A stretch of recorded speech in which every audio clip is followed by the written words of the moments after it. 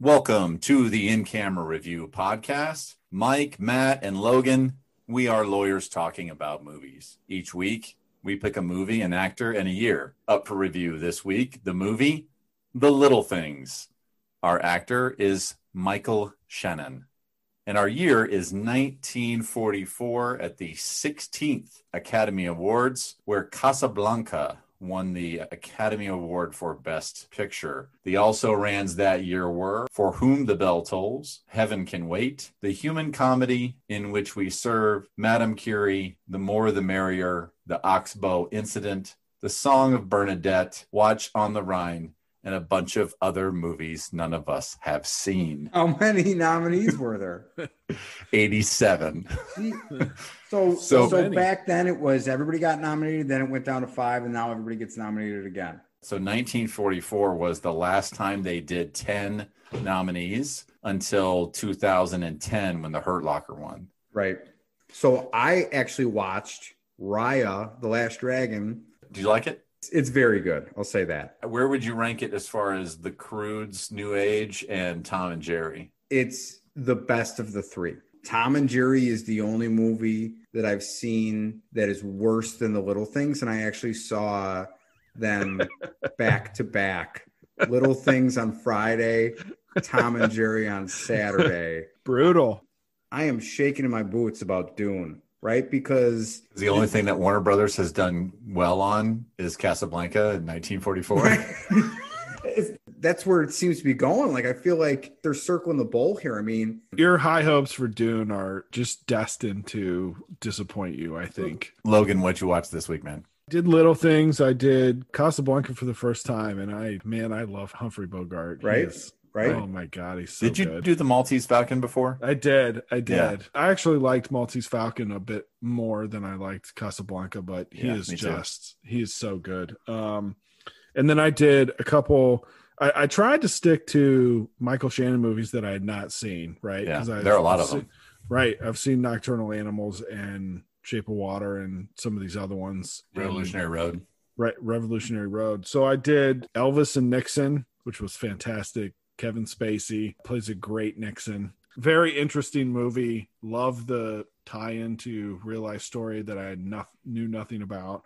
I did 99 Homes. I did The Complete Unknown with him and Rachel Weisz. And then Amy and I watched the movie Pottersville, which is like spoof with him in it. Him in the first 20 minutes of that movie is excellent. He's really good in this sort of comedic role. The rest of the movie, he doesn't get enough leash, I don't think, to get the movie where it needs to go. I watched The Little Things. I did 99 Homes. I also did Elvis and Nixon. I did the movie Shallow Grave with Ewan McGregor. It is Danny Boyle's directorial debut. Came out like 2 or 3 years before Trainspotting. It's 3 people living in an apartment who take in a 4th roommate who immediately dies of a heroin overdose and has a suitcase full of money. You know, it's the so what do you do? IOUs. That's what you do. That's a car. 275,000. Might want to hang on to that one. It's Trainspotting meets The Beach meets Slumdog Millionaire. That was an interesting one to do. I did Casablanca, and I also did For Whom the Bell Tolls, because I'm a big fan of Hemingway, and particularly that book. I did Midnight Special, also Michael Shannon flick, and Take Shelter was a first watch for me. Really enjoyed that one. I did one of the worst movies I've ever seen with Michael Shannon, probably his worst movie, called Dead Birds. It's about a group of Confederate soldiers that hold up in a haunted house. Yeah. How is that a bad movie? I mean, you see why I pulled the trigger on it. It's hold on. But it did not take flight. Piece, I know what my next movie that I'm going to pick is. It was like Cleaver. It's...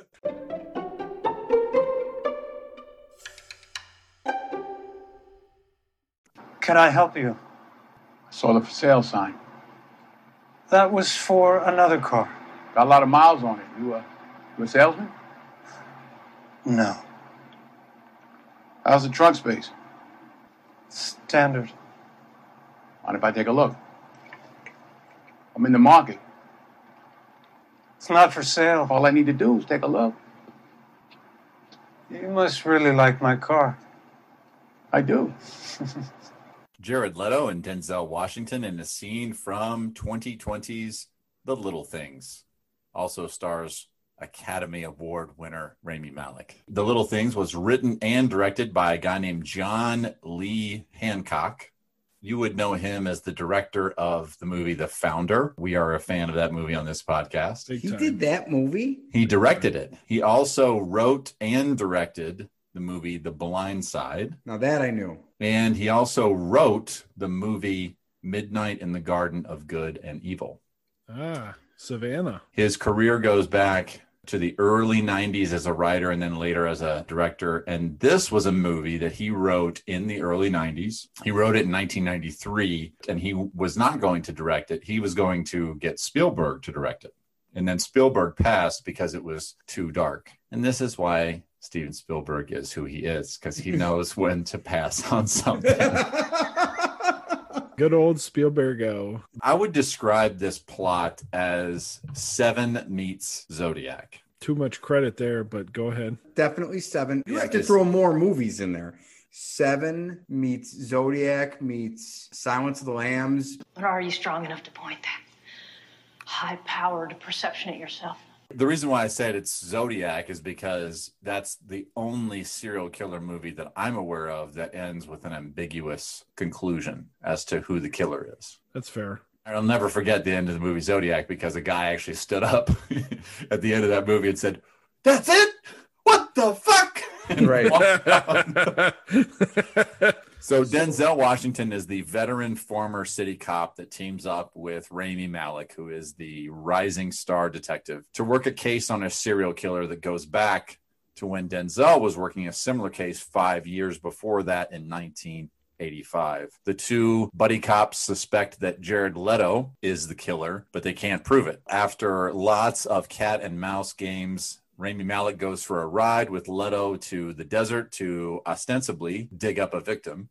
But Malek kills Leto with a shovel and Denzel helps him cover it up. Then it is revealed that Denzel accidentally shot and killed a prostitute at a crime scene 5 years ago. By accident. And that was covered up for no reason at all. I mean, that's when I was like, I don't understand. He accidentally shot her, and then everybody was like, let's cover this up.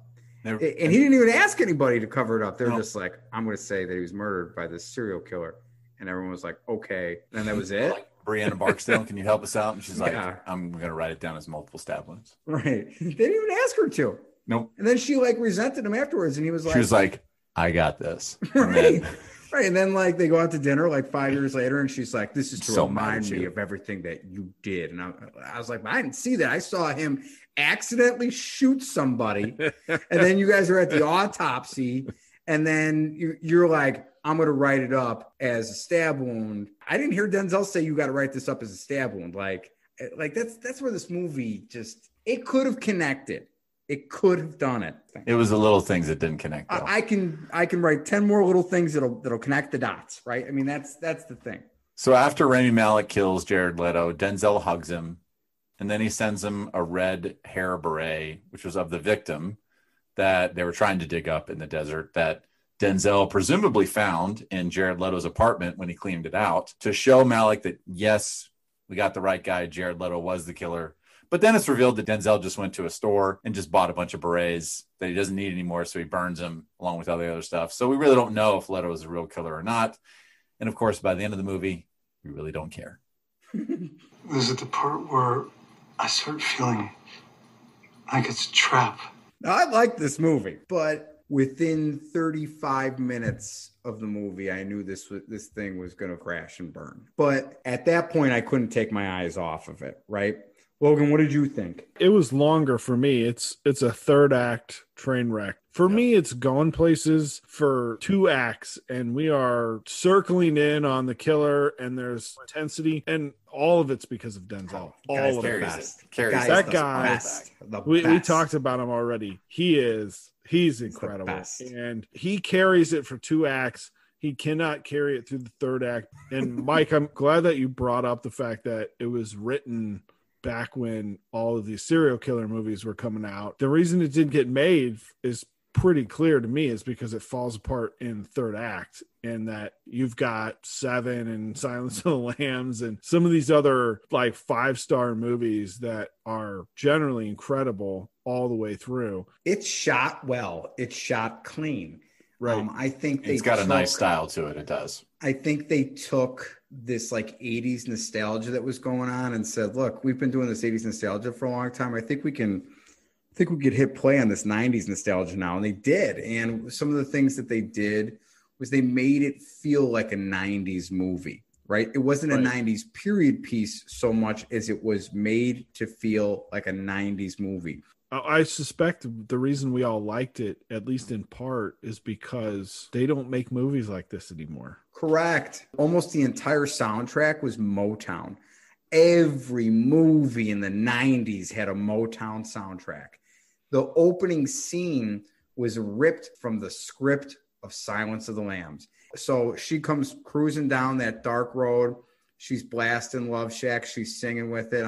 The first thing that goes in my mind is American Girl, Buffalo Bill, The Senator's Daughter. And I say, you know what? I don't care. I recognize it as ripped from Silence of the Lambs. And I'm like, yes, let's do this. It rubs the lotion on its skin. It does this whenever it's told. The reason why I picked up on 7 was there's this one scene where it was like, scene number 47, where Rami Malek and Denzel are alone talking to each other about things that are not the case. And Denzel's response could have been taken verbatim from some point in the screenplay with Morgan Freeman in 7. Do you believe in God, Joe? When I see a sunrise, a thunderstorm, or dew on the ground, yes, I think there's a God. When I see all this, I think he's long past giving a shit. I mean, isn't that Morgan Freeman saying, like, the world is a fine place and worth fighting for? I agree with the second part. It's interesting that you brought that up, because the one highlight from the entire movie for me, other than Denzel's performance, is Denzel's line when Rami Malek says, Things probably changed a lot since you left. Still got to catch him, right? Yeah. Not that much has changed then, right? That was a good line. Yeah. That is actually fantastic. Yeah. And a line that was almost just like Denzel had to have looked at the script and said, I'm going to say something else here. I know what you want me to say, and I'm going to say it the right way. Right. I know how to do this. I'm going to knock this out of this the park, right? Yeah. So good. I think what he was going for is that this is an obsession movie, and he just didn't land that punch like Fincher did in Zodiac. And there's another movie that's very similar to what I think he was going for, which is called The Pledge, which was directed by Sean Penn. It stars Jack Nicholson. It's a 2001 film. I saw it once. It's not very satisfying, but I can recall it to this day, right? And it's about a cop that's trying to find this serial killer, and the detective promises the family, I'm going to catch this guy. And there's a cat and mouse going on, and he sets up a sting operation, and the serial killer dies in a car accident in the third act on the way there, and you never find out if he was right about it, and the guy loses his mind because he never found out. The Mental Defective League in formation.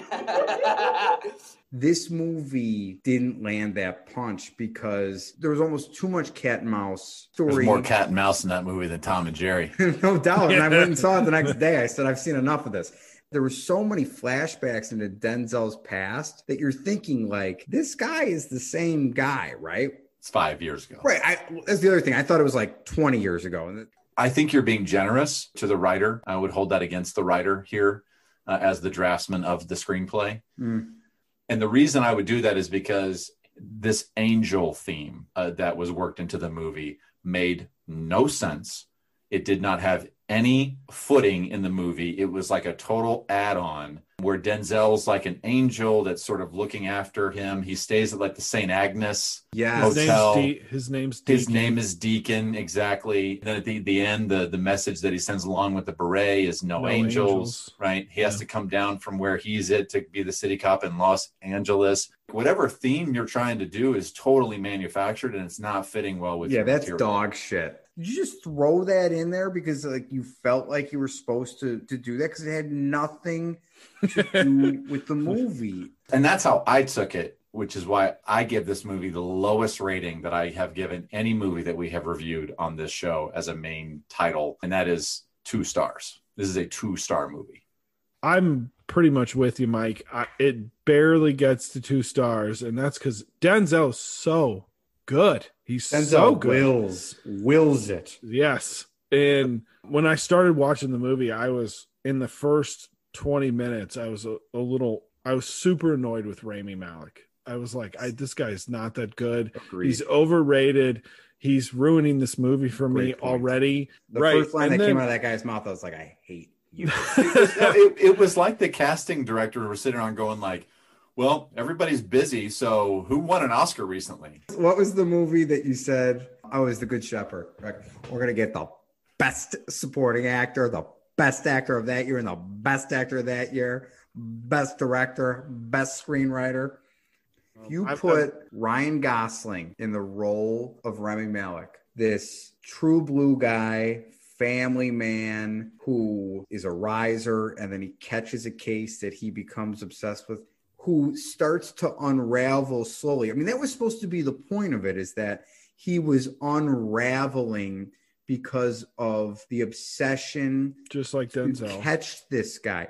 But that's where it missed, because you never saw Denzel unravel. You never saw Denzel pull at the thread, right? Like, that was the problem, is that, like, if they showed that Denzel had like a nervous breakdown and then found out who the killer was in a different case, but then it was suppressed because of a violation of the suspect's Fourth Amendment rights, and then he ended up like killing him on the side, and then everybody covered it up, and then you find out that he was wrong, that would make sense. Not accidentally shooting a prostitute at the scene that jumped out of a bush, and they're like, we got to cover this up. Like, it made zero sense. You could probably even keep Jared Leto, but I would put Michael Shannon in that role, because I think he could play somebody more ambiguous, right? Like, where you would guess a little bit more. Maybe in more capable hands, like you said, the guy we're going to talk about next, Michael Shannon, maybe it gets there. Leto, he overacts the whole entire time because he plays it up so heavy that there's no ambiguity because of the way Leto is playing the character. Correct. But I think there's supposed to be. There is. Right. There's absolutely supposed to be ambiguity about that. It's so funny because it's called The Little Things. They missed on every little fucking thing that they could have missed on, except for the one big thing that they didn't was Denzel Washington, right? Right. But I mean, all the little things ripped this movie apart. You know, I think if Spielberg makes this movie in '94, it's a good movie. You put Gene Hackman in Denzel's role, you put Tom Cruise in Rami Malek's role, and you put Ted Levine. Done, right? I mean, it would have been great if Hackman would have come and taken the role away from the sheriff, our buddy from Oz. I love that guy, though, man. I do. I love that guy. He was terrible in this movie, though. Boy, did he not age well. I did not see that coming. He did not age well, and he did not do well. And he was still in those clear glass offices, just like they had in Oz. Yeah, man. He can't get out of Oswald Penitentiary. People can change, Saeed, even me. The problem with this movie, as I see it, is I criticize writer-director movies often because usually you have the script, you have the direction, then you have the editing room where all this stuff goes on the cutting room floor. And if you have one person doing all of that stuff, it becomes a problem. The Usual Suspects could have been The Little Things. Right. But because you had a writer and a director who were talented and had different things, and then in the edit room, they changed a lot of that stuff. That's what makes a great movie. You got to go through that process. Checks and balances is what it is. You got to have somebody looking after their lane. Correct. And this guy wrote it, and it needed to go to Spielberg and have him say, this is too dark, change your third act, and then I'll make your movie. This is a great point that you're making, Mike, is that there has to be a check and balance. Like, I think the Bears suck because Nagy wants to call his own offense. He wants to call the plays. Yes. It's the ego of having the control over every aspect of it. Why Nick Saban's a great coach is because he hires the best offensive coordinators and the best defensive coordinators to work for him. Correct. I want to give a different example than the football because we're not like football coaches talking about movies. When we try cases at my firm, the lawyer's trying it do not negotiate the settlement while it is going on. A attorney that is observing the trial will be the one that negotiates the settlement with the money person from the insurance company. That's so there can be a check and balance on it. Heat of the battle, right? You're just not thinking straight. Yeah. That's what this guy did, man. This guy was just like, no. And that's what I see as the failure of this, is that this guy just got to go down the road of what he thought his vision was 30 years ago. And I applaud the idea of 85 to 90 period piece. Oh my God, we were all over it. We were all over it. I would have gone to the theater to watch. Sure. Yeah. In non-pandemic times, this would have been a theater draw movie for me. Based on the trailer, right? Of course. Medellin for sure. Medellin, that's where I was going. Yeah. To sort of echo your comments, Mike, in my career, there's been a handful of projects, because I'm a construction lawyer, in which either a bunch of other contractors passed, or the contractor that's on the job is getting the boot because the project is not going well. And one can say, in hindsight, like Spielberg passing on it, that should have been a red flag. We shouldn't get into this project with this particular client. There's got to be a reason why the project's not going well. This movie was written back then. It didn't get made. We should have all known from that there's a red flag, that it probably didn't get made for a reason. And what you're hitting on, Logan, is the only reason why this movie got made is because this guy wrote and directed The Blind Side. So he gets to do what he wants now. And this is what he wanted to do. And instead of saying, you know what, I'm a big time director and I can direct whatever I want and Warner Brothers is going to make it, so why don't I just find the best writer to do the best script, because I'm going to get whatever talent I want because it's Warner and they'll pay them. He wanted to make his own script. This was so self-indulgent, where he's like, nobody made my movie back in the early 90s, so now I'm just going to make it myself. Nobody believed in me back in 1993. And I made The Blind Side, which is a shitty movie. You protect his blind side. When you look at him, you think of me. How you have my back. How you have his. It was edited by a guy named Robert Frazen. Who's the best editor. His filmography includes The Founder, The Highwayman, also a John Lee Hancock movie. He is the hanger-on to John Lee Hancock. So once when he does his next movie, he's gonna use the same guy. Yeah, and so this is not like Scorsese and Thelma. Mm-hmm. Right? And when she's like, Marty, your movie is too long. I have to cut it down. I can't do it. This guy is just like, Mr. Hancock, this is maybe the best work of your career. It's a real movie. It's a real whodunit. This is a film I want them to remember me by. Denzel puts butts in seats. So, but for the pandemic, I would assume that this would be huge box office for a couple weekends, regardless of what the reviews say, because people go see shitty Denzel movies. I would have gone to see it. I'm one of them. I would have gone to see this movie even after the reviews came out. When we talked about Denzel, we were like, does he play the same role? Does he play the same character? And we were like, yeah, but who cares? Because they're almost always 3 stars or better. This is the exception. This is unfortunate. I don't know. It's not a 3-star movie. I don't know if I could do it. It's not a 3-star movie. You're right. 2.5. My floor for Denzel was 3.5. Yeah. He always gets hits, is what you said. He still got a hit, in my opinion. It's not his fault. No. And I'm mad at them for doing this to him, right? I'm furious. But I don't know. I don't even know how to end this. This will go on and on and on. There's nothing you can do about it.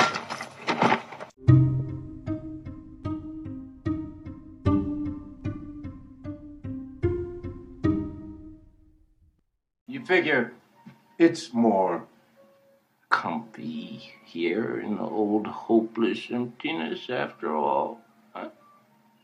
Oh, wow. That did it. Look at his face. What's the matter, Wheeler? Am I getting warm? All right, son. I think we'd better... You know something? I wouldn't be surprised If he knocked her up on purpose just so he could spend the rest of his life hiding behind a maternity dress, that way he'd never have to find out what he's really made of. Michael Shannon, in his Academy Award nominated performance for Best Actor in a Supporting Role, Revolutionary Road in 2008. He was also nominated for Best Supporting Actor in 2016's Nocturnal Animals. Michael Shannon has 100 acting credits on his IMDb page. That does not include his 32 plays that he did from 1991 to 2019. And he's 46 years old. And these are not hayseed plays that Michael Shannon does. These are plays that were directed by the likes of Philip Seymour Hoffman and co-starred the likes of Ellen Burstyn. I'm going to be on television. Michael Shannon's filmography is an interesting one. It starts in 1993 with Groundhog Day, where he plays Fred. His bride-to-be has cold feet, and Bill Murray convinces her to marry him. He is basically a studio guy from 2000 to 2004. The guy does 17 movies in that time period, and almost all of them are for big studios: Warner, 20th Century Fox, Sony, Disney, Paramount, Universal, MGM. He is the minor or supporting role guy in the early aughts for every single big studio in Hollywood. And then in 2006, he does the movie Bug. And the interesting thing about that is that it's not only a turning point in his career, it harkens back to the beginning of his career in theater, because when that play, Bug, came out in 1996, Shannon was the guy that did that role originally. So he reprised that theater role 10 years later. And that movie was directed by William Friedkin, who directed The French Connection and The Exorcist. This is not some schmo. Right. That did this weird movie called Bug. He also, after 2006, that's when he gets paired up with this guy, Jeff Nichols. He is the Leonardo DiCaprio to Martin Scorsese at that point with this guy, Nichols. And so he does Shotgun Stories in 2007, Take Shelter, Mud, Midnight Special in 2016, and Loving in 2016. Michael Shannon has worked with a lot of big name directors and a lot of critically acclaimed directors: Sidney Lumet, Sam Mendes, Werner Herzog, David Koepp, Ryan Johnson, Tom Ford, Peter Bogdanovich, and an upcoming feature he will be working with the great David O. Russell. I think he's beloved out of the Players company. You know, I think they like him. He's an actor's actor. For sure. He is, I think, a theater actor more than he is a movie actor. And to the extent you can criticize his acting for being intense and over the top and Pacino-like, They're looking at everything I do, and you let this happen? I think that's because he is more comfortable in the play acting setting, which is more intense and over the top. When I look at his career, I see a guy who is a lot like Willem Dafoe. Oh, Mike, well done. Well done. I was just about to say that myself. I can't believe you stepped on that. Don't you know this? I just wanted to know if you know. He was nominated in 2009 for Best Supporting Actor for Revolutionary Road, lost to Heath Ledger, does Boardwalk Empire 2010 to 2014. 2015, he's nominated for a Golden Globe for 99 Homes. In 2016, the guy well deserved for sure. In not a very good movie. He's not a very good movie, but he's very good in it. And it changed my opinion of Andrew Garfield. Didn't like that guy at all until I think saw that kid's movie. Great. 99 Homes has sort of changed my opinion or perception of him. Every other homeowner and investor from here to China turned my life into evictions. In 2016, Michael Shannon is nominated for a Tony Award.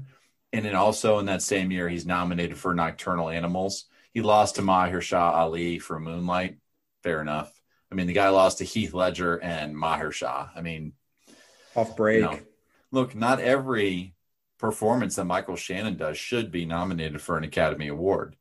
But when he plays those roles that play well to his talents and the characteristics that he does well, it's some of the best work that anybody's ever done. There is a storm coming like nothing you have ever seen, and not a one of you does he have a niche like Kevin Costner with the sports and the Western movies that he should stay in where he can really crush it and hit it out of the park?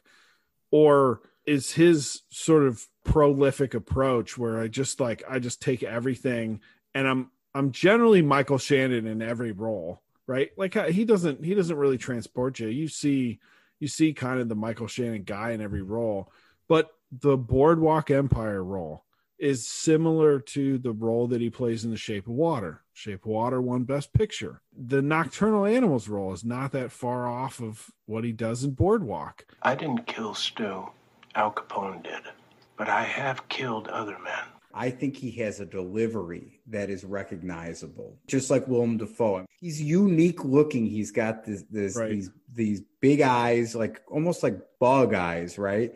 And he's tall, and his voice is such that it's just very commanding. He's himself to a degree, but if any of you have seen the miniseries called The Little Drummer Girl, where he plays a Mossad agent in the 1970s that is running assets, he's amazing in it. He's still Michael Shannon, but I mean, he's an Israelite in the 1970s, and it's believable. It's very believable. But the delivery is still Michael Shannon. I mean, that was the slight disappointment I had with Elvis versus Nixon. It's a great movie. He's great in it, but he doesn't really give you the Elvis feel. He gives you the Michael Shannon is dressed up as Elvis feel, right? Right. And I actually really like that, Logan, about the way he played that role, that he didn't do the... He didn't go all in, right? And that's okay. If he was in a play, they would have told him, don't impersonate Elvis. Right. So just be who this guy would have been. Thank you, Mr. President. And now, as a small token of my appreciation, I would like to present you with a gift. Oh. So let me ask you guys this. What's the downside of Michael Shannon taking less roles, but really, really diving in? Really giving it the Daniel Day approach? Because I think the guy, I love the guy. I think he has the chops to really put some stuff on screen. What's the difference between him and Tom Wilkinson then, Logan? This guy is like a British actor in the way that he's a professional. He shows up to work. He puts out a lot of content, and he doesn't need to dive in. So he's going to be around for a very long time. He's going to age. He's going to be in some good movies, and he's going to put forth a lot of good performances. I think the downside is that you get less Daniel Day-Lewis because of that. I think Daniel Day-Lewis, it would be a trip to get inside that guy's mind after the torment that he's done to it for his craft. I don't want to talk about those things. This guy is a professional. He shows up to work, he does his job, and then he goes home, right? Like you love those guys just like I do. I like Mike's call about Dafoe. I mean, Dafoe doesn't really transport you. You can't, because his facial features and his voice are such that you cannot get away from it. Rather than run away from it, lean into it. That's it. Good. That's what I was hoping you'd say. He was very much shaped by his adolescence. He was living in Lexington, Kentucky, and his parents got divorced, and his dad lived in Chicago and his mom lived in Lexington. And he did this thing where he sort of bounced back and forth in between those two places, including doing like a couple years in high school in Chicago and then doing a couple in Lexington. You were two different people, weren't you? Right. You were dragging your A's on the weekends. You a psychiatrist. The thing is that I think that really did have an impact on him, because he talked about how he could not make friends. And one of the reasons why he liked theater so much and doing the drama club stuff was because he could just sort of be a weirdo and it was okay. Whereas if he did that kind of stuff around other people in social situations, it was like, well, no one's going to be your friend because we don't know who you are. And this is strange. And you're just an odd bird, which he is. The theater is like his outlet. And so it just became like the place, like his place where he would go. And so he feels more at home on stage. When they say cut, he's like, but I was just getting into it. So he does really well in these supporting roles, I think, in movies, because he can channel it for that small, like that scene I played at the top with Revolutionary Road, the dinner table. He is phenomenal top to bottom. It sounds like they let him just run loose in Nocturnal Animals. I mean, it's Tom Ford, right? The guy's made 2 movies. Right. He's otherwise a fashion designer. So he's just like, go ahead.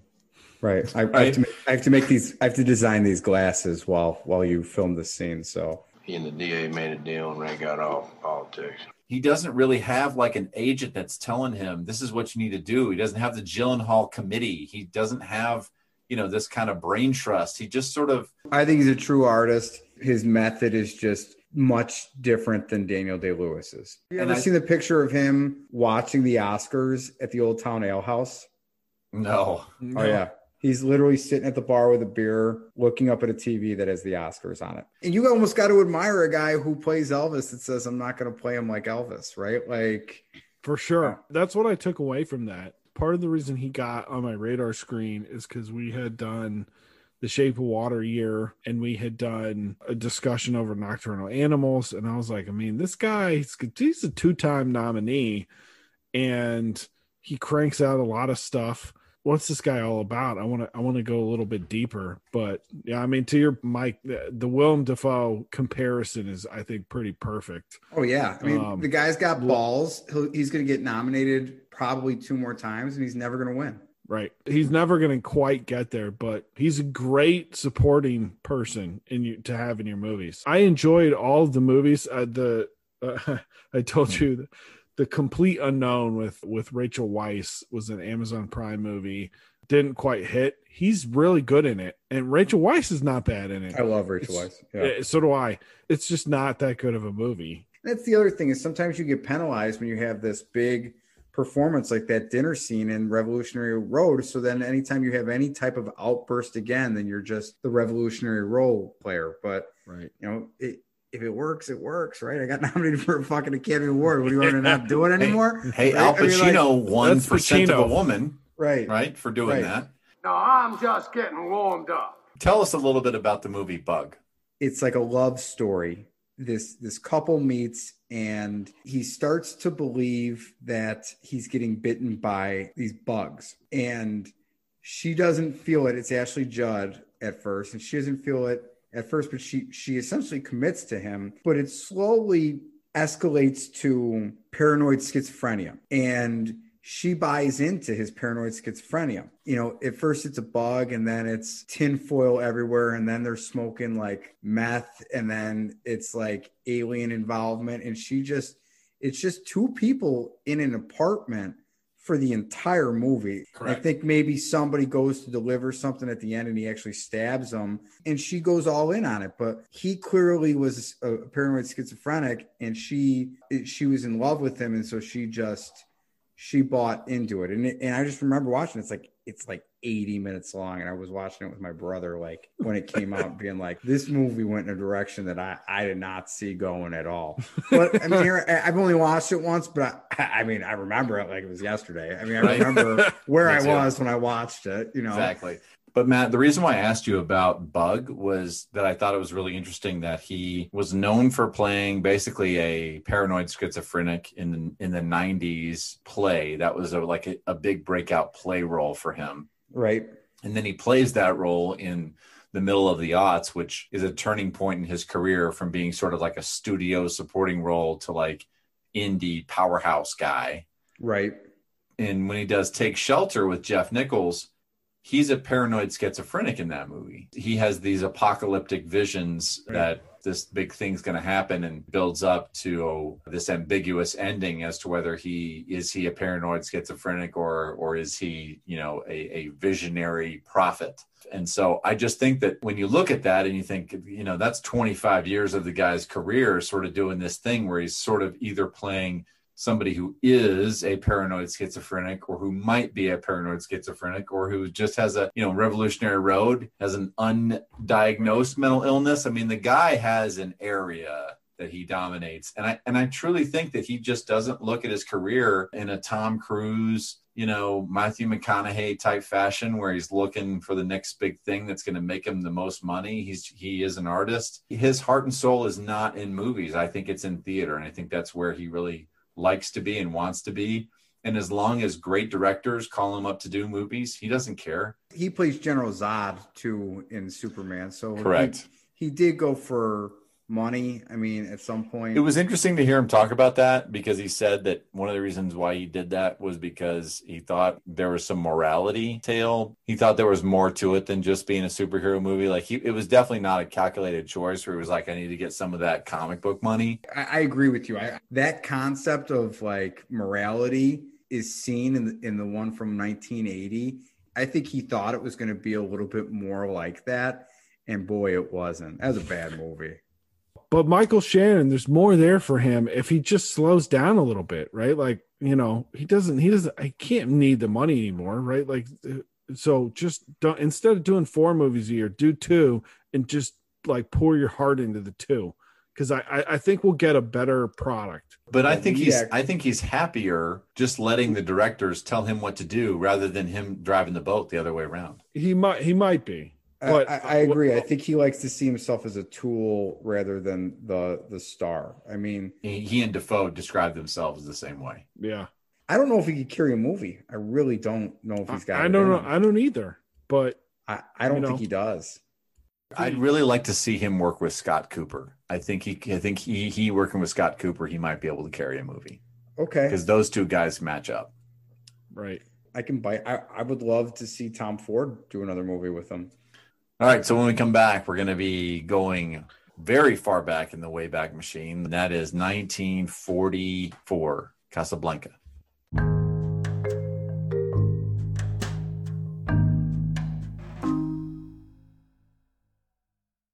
We'll always have Paris. We didn't have. We lost it until you came to Casablanca. We got it back last night. When I said I would never leave you. And you never will. But I've got a job to do, too. Where I'm going, you can't follow. What I've got to do, you can't be any part of. Ilsa, I'm no good at being noble, but it doesn't take much to see that the problems of 3 little people don't amount to a hill of beans in this crazy world. Someday you'll understand that. Now. He's looking at you, kid. Humphrey Bogart and Ingrid Bergman in the 1942 classic Casablanca. The movie won Outstanding Motion Picture, as it was known, at the 16th Academy Awards in 1944. Michael Curtis directed Casablanca. He won Best Director. Paul Lucas for Watch on the Rhine won Best Actor. The Best Actress was Jennifer Jones for The Song of Bernadette, and a lot of other people that we've never heard of or movies we've never seen won some stuff. So here's the deal about this segment. This is all about Casablanca, right? No doubt. No doubt. This movie is an American classic. It's Warner Brothers, I think, first Academy Award. Should have been their last based on the little things. Or Tom and Jerry. But it's we talked about the Maltese Falcon a little bit on the episode that we did about Citizen Kane, and you got 3 actors in that movie. You got Humphrey Bogart, Sidney Greenstreet, and Peter Lorre, all of whom in the Maltese Falcon and Casablanca, and then there's one other movie also from the 40s. They all play the same character. And they all sort of play it in the same manner. I mean, Peter Lorre is Peter Lorre in every movie. He is the weird German short dude with the bug eyes. And Humphrey Bogart is the suave whatever with the signature voice. Sidney Greenstreet is he's the fat man in the Maltese That's what they Falcon. wanted back then. That's what they wanted. I mean, they were like, you are, a Phillips screw, you're a wingnut, right? I mean, like Correct. That's what it was, The long and short of it for Casablanca is this. This is one of the best, if not the best, Hollywood movies ever made. And I put that in a category of Hollywood, as in these sets are not real. This is not Citizen Kane, where we're going for some realistic depiction of like some, real character. This is all dreamlike Hollywood sets with music and great cinematography and the hottest actors of the time. Saying it's a Hollywood movie is a unique category. It's from that time. It's from that golden age of Hollywood. They did movies a certain way, but it's the best from that time period. and it still holds up to today. What was going on in that year that made Casablanca such a fit? This is a great question, because my wife, when we were watching this, brought the same question up, which is they're fighting the Nazis, right? And part of the reason why I think the movie is so good, and Matt, you've hit on this multiple times, is it's really pretty simplistic, right? Mm-hmm. The guy runs a bar in Casablanca, which is like a waypoint for people who are trying to get out of Europe to the United States, away from the Nazis. He's got a history as sort of like, being a rebel. He gets people out, so people come to his club. It's a super simplistic story. Bogart plays it really well. This is in the early 40s, so World War II is still going on. I don't think people at the time looked at Nazis the same way that we did later because of what was found out afterwards. This movie was made in 1942, 1943. World War II ends in 45. And so I don't think pre-discovery of the concentration camps. I think people knew something about it, but no one knew the extent. No one knew the extent at this point. So this movie, for one, they fudged it completely because Casablanca came out in 1942. It did not come out in 43. So therefore it's got no business being at the 1944 Oscars. Correct. Okay. So, but the other thing is that in this time between us getting in the war with Pearl Harbor in December 7th, 1941, and D-Day in June of 1944, you have this period where Americans are trying to figure out how it is that they fit in the war and how it is that they're going to stick around.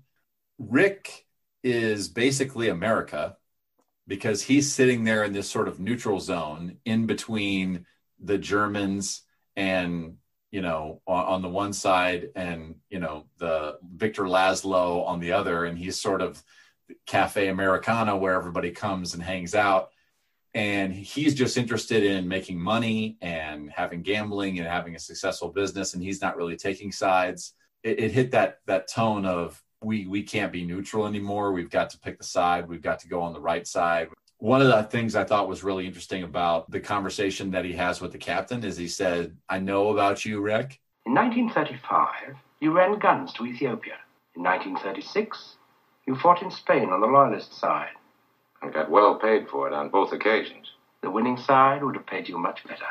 The Spanish Civil War that he's talking about, that was the fascist on one side, and Italy, of course, they were the fascists on the Ethiopia-Italy war. So Rick is not just a cynic arms dealer, right? He's an idealist, which is why he has this love affair with Ingrid Bergman in Paris, because he's a romantic at heart, right? And it's only because he got his heart broken that he looks like he's this cynic in Casablanca. And actually he is just America sitting on the sidelines waiting to get into this. So that's why it struck the right chord at the right time, because it was the mood of the country for where we were in the war, which is trying to figure out how we fit into this thing.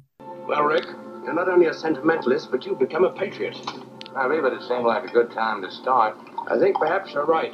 The interesting thing that I was going to point out to you guys is this, and this is something I've seen Casablanca before, and it never really dawned on me until I was watching the scene with the two of them, with Humphrey Bogart and the guy that plays the captain. It's right after the guy comes up to Rick and says, I'm sorry, but I need 20,000 francs because basically I made a mistake and, I got to pay this out. So he's like, all right, I got to go out to my safe. And he starts doing the walk and talk with the captain, and he's getting the money out of the safe. He's moving and the camera's moving, which is very different from the 1940s style of filmmaking. The camera was very stationary.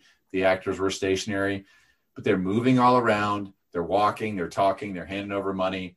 And then there's this little great back and forth between the two of them right after that. 20,000 francs, says it is. Is that a serious offer? I just paid out 20. I'd like to get it back. Make it 10. I'm only a poor, corrupt official. And to me, that is so Sorkin-esque.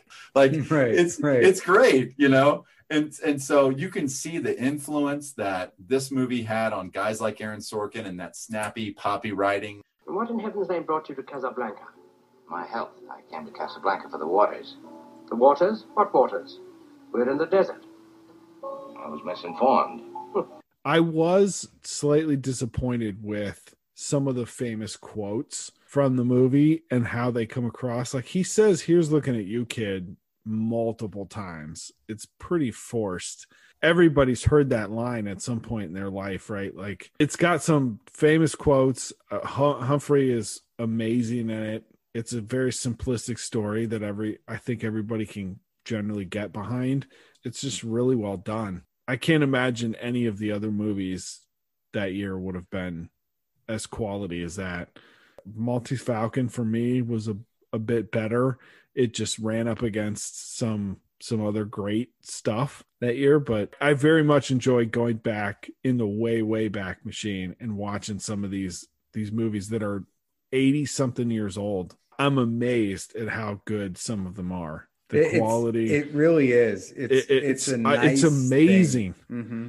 to have something that holds up that well, that is, that we can sit here and talk about at a level where you're like, that most of the stuff that they make today isn't even close to this, right? And this was made 80 years ago. Let's be clear. I mean, from not even a movie snob, like it's tough. It's tough to like try to buy into like someone saying like, "Here's looking at you, kid," and like people make fun of stuff like that, right? Like because it's just not current. You will be shocked as to how good it is, right? Like if you haven't seen Citizen Kane, Maltese Falcon, Casablanca, you will be shocked as to how relevant it is. You will be shocked as to how good it is up to the standards of the 60s, 70s, 80s, 90s, 2000s, 2010s. I mean, like it's shocking to the listeners. So don't think we're just being movie snobs. We're not. Right. People are capable of incredible things and that withstand the test of time. These are examples of them. So it's important that we talk to it. You're absolutely right, Logan. Humphrey definitely does that in Casablanca. I'm so glad I got to go back and watch it. I'm looking forward to the next time we hit the way back machine. Yeah, and I don't know the answer as to how they fudged it, but they are going to give Casablanca the Best Picture Oscar. Well, Jack Warner was just like, the Harvey of back then. He's just like, right. If I don't get it then, just give it to us next year. No problem, right? So the interesting thing about Ingrid Bergman is that she's also in another Academy Award nominated movie for Best Picture, which is For Whom the Bell Tolls, which I also watched. How was that? Casablanca is in black and white. For Whom the Bell Tolls is in color. It is a faithful adaptation of For Whom the Bell Tolls by Ernest Hemingway. So he wrote it from the perspective of an American fighting in the Spanish Civil War, which was Rick's character in Casablanca, was an American who fought in the Spanish Civil War. It's interesting that the two best movies at that time were just sort of about the same thing. But For Whom the Bell Tolls is not a good movie. You've got like Russians and Greeks and like I think the lady who won the Academy Award for Best Supporting Actress, I think she's Greek and she's playing a Spanish person. And Ingrid Bergman is like, "Oh yeah, no, I'm just I'm from Sweden and I just kind of came here." This ridiculous acting and there's like the words like are dubbed really poorly and it's so cheesy and melodramatic but when you watch that next to Casablanca and you're like, who are the idiots they got to adapt this Hemingway novel? Because the Hemingway's novel is great. And they tried to make it almost exactly the same way story-wise. They didn't deviate it annihilation-wise. And it's not good. Interesting fact, the Oxbow Incident, that was a Western. And that was the last movie to be nominated for Best Picture and not be nominated in any other category. Interesting. Best Picture, but no actor, no director, no best sound, cinematography, nothing. Yeah, just Best Picture, but nothing else. Nothing else. Last Picture. No kidding. Yeah, it's the last time that happened. Now they wouldn't nominate it. Correct. And they would give it Best Sound. That's what it would be. Yes. Mm-hmm. That's the thing about this time is that they nominated way too many movies. It was very much like we're nominating all the war movies and then sort of everything else that's like this other studios put their money into. The Academy Awards are at their 16th year. I mean, we thought they were arbitrary at their 93rd or whatever. Yeah. All right, so when we come back, we're going to make our picks for next week.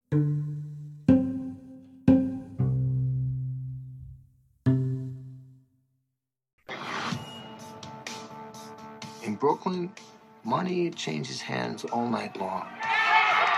And it's not the kind of money that you can deposit in a bank. You handle the drop. But all that money needs to end up somewhere. They call it a drop bar. All your money in the bag. Do you know what you're doing? Do you know whose money you're jacking? Tom Hardy, James Gandolfini, The Drop. We got to be real careful not to turn that into us talking about James Gandolfini for 45 minutes. So let's set intention right now. I mean, you know, he's worth it, but we should just do a file under steel on just James Gandolfini. Well, I'll tell you what, we should just do a sad podcast on Philip Seymour Hoffman, Robin Williams, and James Gandolfini. Because I miss those guys so much. So much. My favorite from the aughts, for sure, Kate Winslet. Well, my heart goes out to you, and it will go on.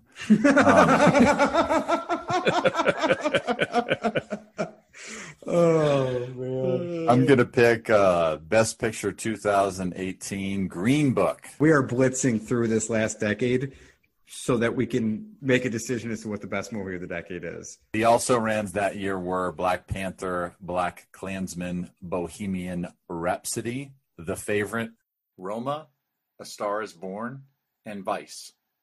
I heard they got panned. Yes, we'll get into it. Yeah. We'll get into it next week. That's it for this week's In-Camera Review podcast. Mike, Matt, and Logan, we are lawyers talking about movies. Thanks for joining us. We'll see you next week. Good night, everyone.